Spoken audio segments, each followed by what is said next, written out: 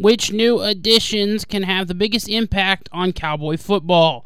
I'm Matt Jordan. Welcome into the Pokes Podcast, part of the Heartland College Sports Podcast Network. And before we get into our main focus of today's episode, where we're talking about some of the new additions, transfers in to the Oklahoma State football team for the upcoming season, I want to hit on a couple of news and notes from Oklahoma State, a couple of 2024 commitments. One of those being a offensive line prospect, a 4-star offensive line prospect, Chauncey Johnson, who committed to Oklahoma State over schools like Missouri and Arkansas. That's a good get for the Cowboys. Offensive line has been an issue for a couple of years, so hopefully adding this 6'4", 295-pound prospect will beef up the line a little bit. A line, like I said, that needs much improvement. Another landing is a 3-star linebacker who chose Oklahoma State over schools like Arkansas State, Texas State, UTSA, and North Texas. He's a Texas native, so coming from Texas, Oklahoma State gets a lot of players from there.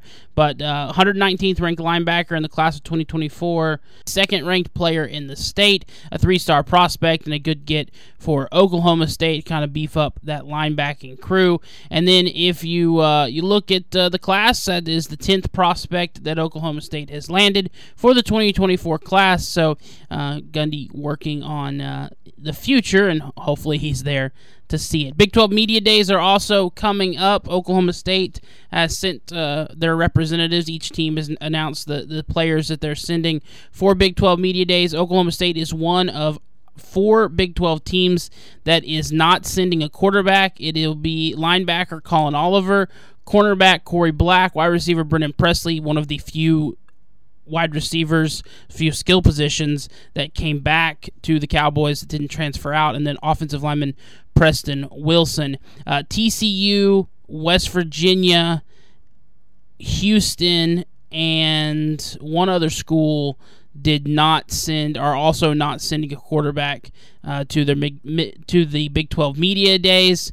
Just they don't feel like they have someone to represent them. Oklahoma State also one of the few schools not sending 5 players.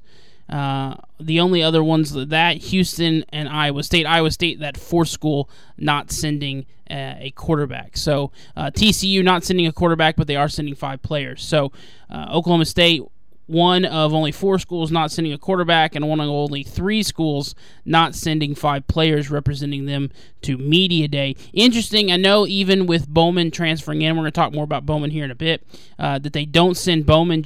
He's a veteran guy that should be able to handle a Media Day, and you got to think he's going to be a leader of the team, but Gundy and media don't always go hand in hand, so I'm sure he's keeping all of his cards closely to the chest. So over on the website version of Heartland College Sports, heartlandcollegesports.com, Brian Clinton wrote an article about the 10 transfers who could make the biggest impact in the Big 12 race, which got me thinking about all the transfers coming into Oklahoma State and which players I think can make the biggest impact for the Cowboys. And the one that makes Brian's list from the Cowboys that I'm going to talk about first is Alan Bowman, the quarterback transfer from Michigan, who was at Texas Tech before transferring to Michigan. The quarterback spot is the centerpiece of the Oklahoma State offense, and Bowman at the helm is going to be how that offense clicks and how it finds success.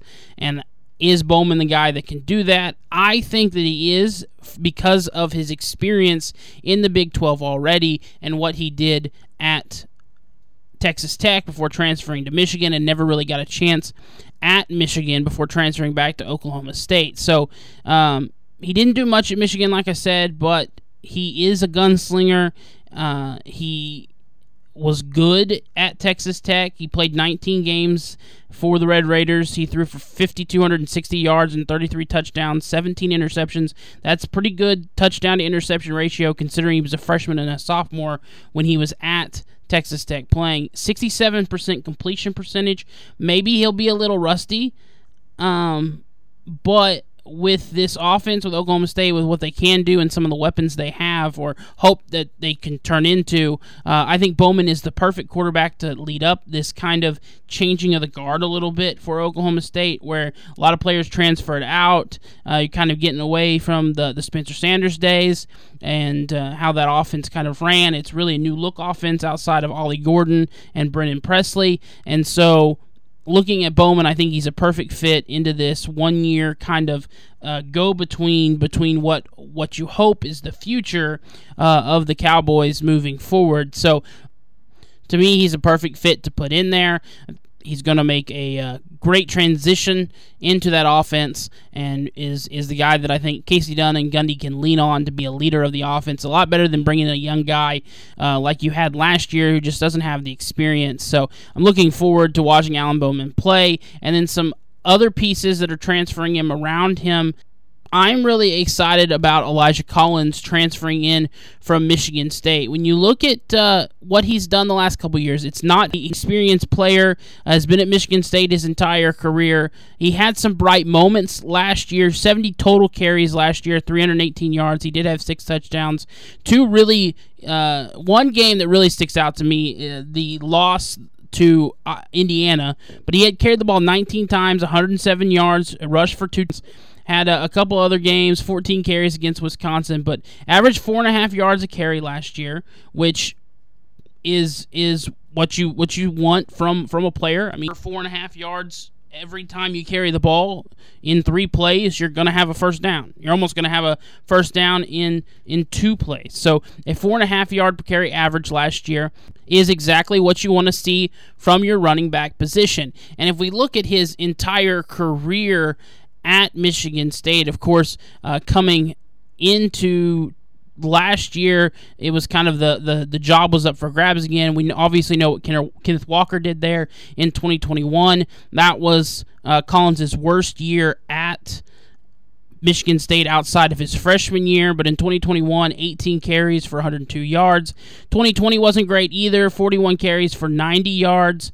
But the 2019 season, where he ran the ball 222 times, second year in college, running the ball 222 times, 988 yards, just shy of 4.4 yards per carry. A matter of fact, when you look at his average yards per carry outside of 2020 when it was 2.2, 4.4 in 2019, 5.7 in 2021, and 4.5 in 2022. Oklahoma State does not be a workhorse back. They don't need him to tote the rock. He needs to be one of a stable of backs, and in 2019, he proved that he can do that, 5 rushing touchdowns, and in 2022, in a much more limited role, 70 carries and 6 touchdowns with 318 yards. I think if he can give Oklahoma State around 500 yards of production to go along with the other backs that they have, he's going to fit into the system nicely, kind of slot in right behind their other backs in Jaden Nixon and Ollie Gordon, the two returning from Oklahoma State. Gordon obviously with a decent year last year, but Collins right there, I think, as the senior leadership among some younger backs, because Gordon and Nixon are both sophomores. Nixon a redshirt sophomore and Gordon true sophomore. It's nice experience, leadership, and proven back who's done it before in a Power 5 conference.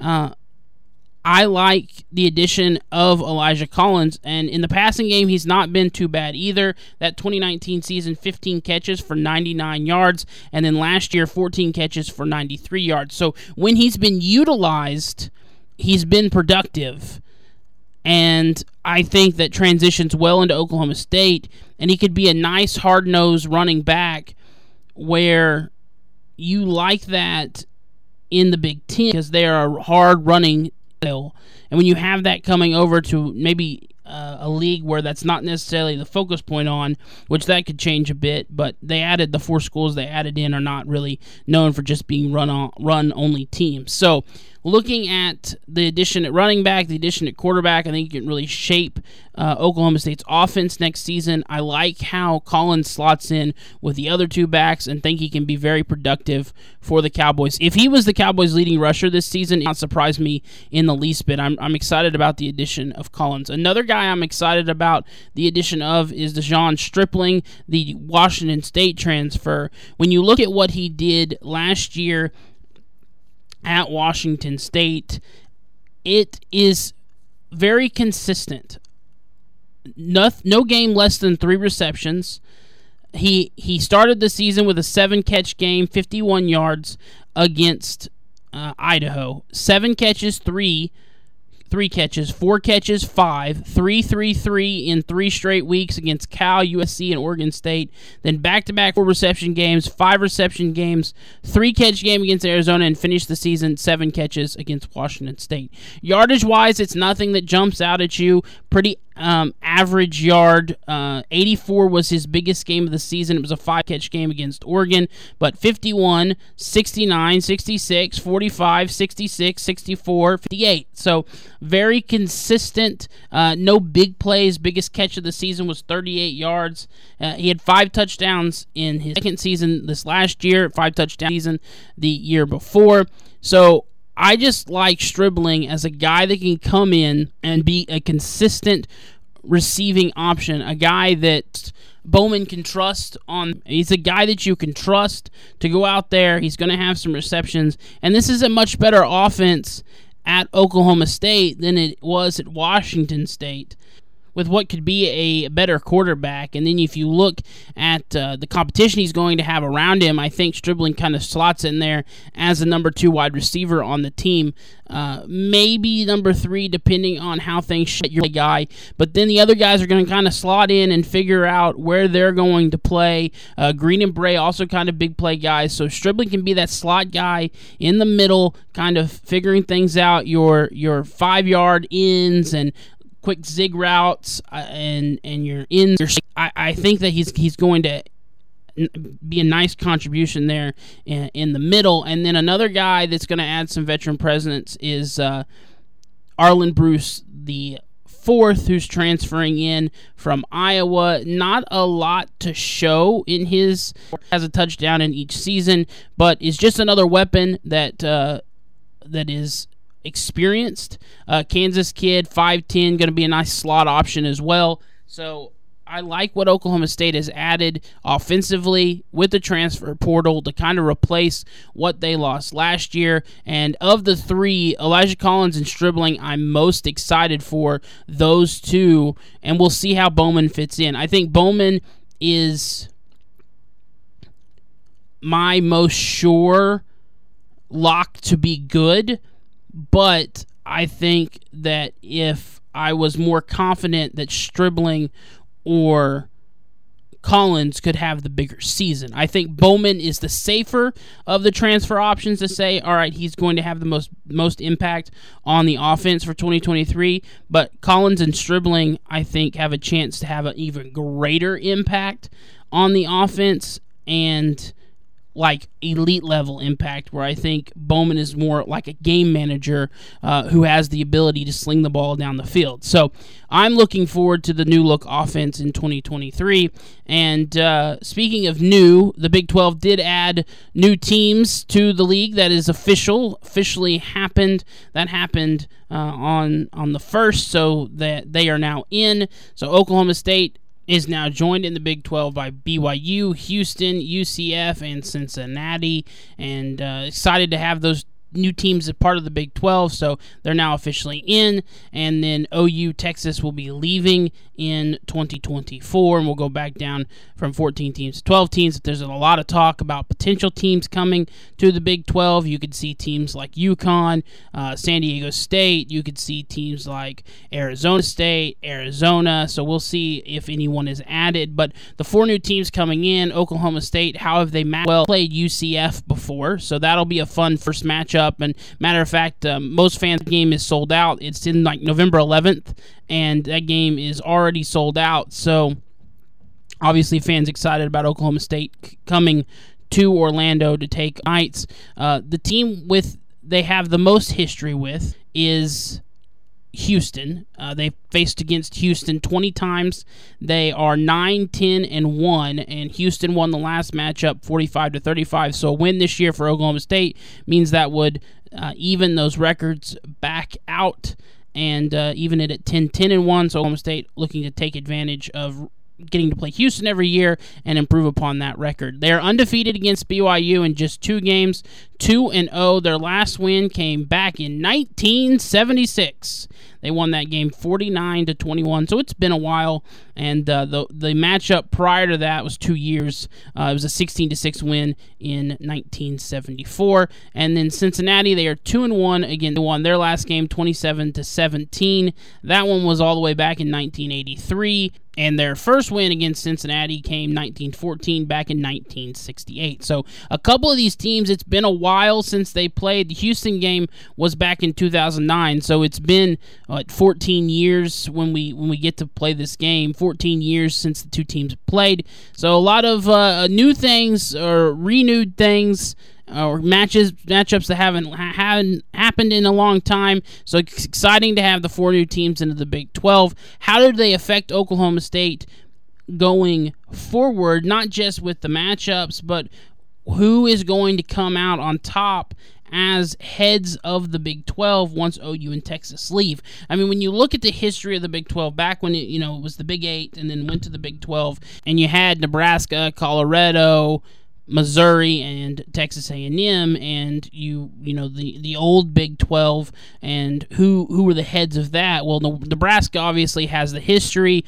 OU, Texas, and then Nebraska leaves, and that kind of put Texas and OU kind of right there on top, and Texas has really struggled in recent years, and OU has kind of held that helm. TCU and Baylor have made grabs at it. Oklahoma State has been there as well. How do these new teams affect that? Who is going to take over the stranglehold of power? Are there 4 or 5 teams that can hold it? Is there one team that's going to kind of reign supreme? I think Oklahoma State certainly has a high opportunity as one of the most successful members of the original Big 8 conference. I mean, when you look at the original Big 8, Colorado is gone, Nebraska is gone, Missouri is gone, OU is leaving. That leaves KU, Iowa State, K-State, and Oklahoma State. And Iowa State has been far too inconsistent. KU was terrible for so long. And then K-State has been, I would say, close to on par with Oklahoma State as far as successful seasons. They've both had some ups and downs, but I would say right about the same for those two schools. So is it going to be one of the original Big 8 members? Will it be one of the new schools? I think out of the new schools, BYU, UCF have the best opportunity to be one of the new schools that has a chance to say, hey, we're kings of the Big 12. Or is it going to be a Baylor or a TCU? Can Iowa State get more consistent and say that they're one of the heads? Obviously, KU is there for basketball. I don't think they're going to be there for football. I just don't think they'll ever be consistent enough. I don't see West Virginia or really Houston being a part of that. Cincy maybe, had they kept Fickle, could have said, yeah, we're a part of this new head of the Big 12. But if I had to pick one of the new schools, I would say it's UCF. If I had to pick a couple from the current Big 12 schools, I'd have to say it's either going to be K-State or Oklahoma State, with a possibility of Baylor and TCU, just because Texas leads to such great recruiting, and it's easier to kind of replace players, and in Texas, a mecca of football, that kind of grows from there. So we'll see who grabs the stranglehold of power, especially after OU and Texas leave, and what it looks like for one season alone. Who's going to have the best season? Is it going to be one of those exiting two schools? A lot of people look at Texas. Is it going to be a surprise, or Houston? So I like Oklahoma State's chances to be one of the best programs in the new look Big 12, and I think they do that with Mike Gundy at the helm. I know a lot of people would rather see them kind of about a new look themselves. The Big 12's in a new look, so why not? Let's kind of grow with it and make some changes and not stay with what we used to know. But I think for sure they can be the best team or the head of the Big 12 Thanks for listening to the Pokes Podcast, part of the Heartland College Sports Podcast Network.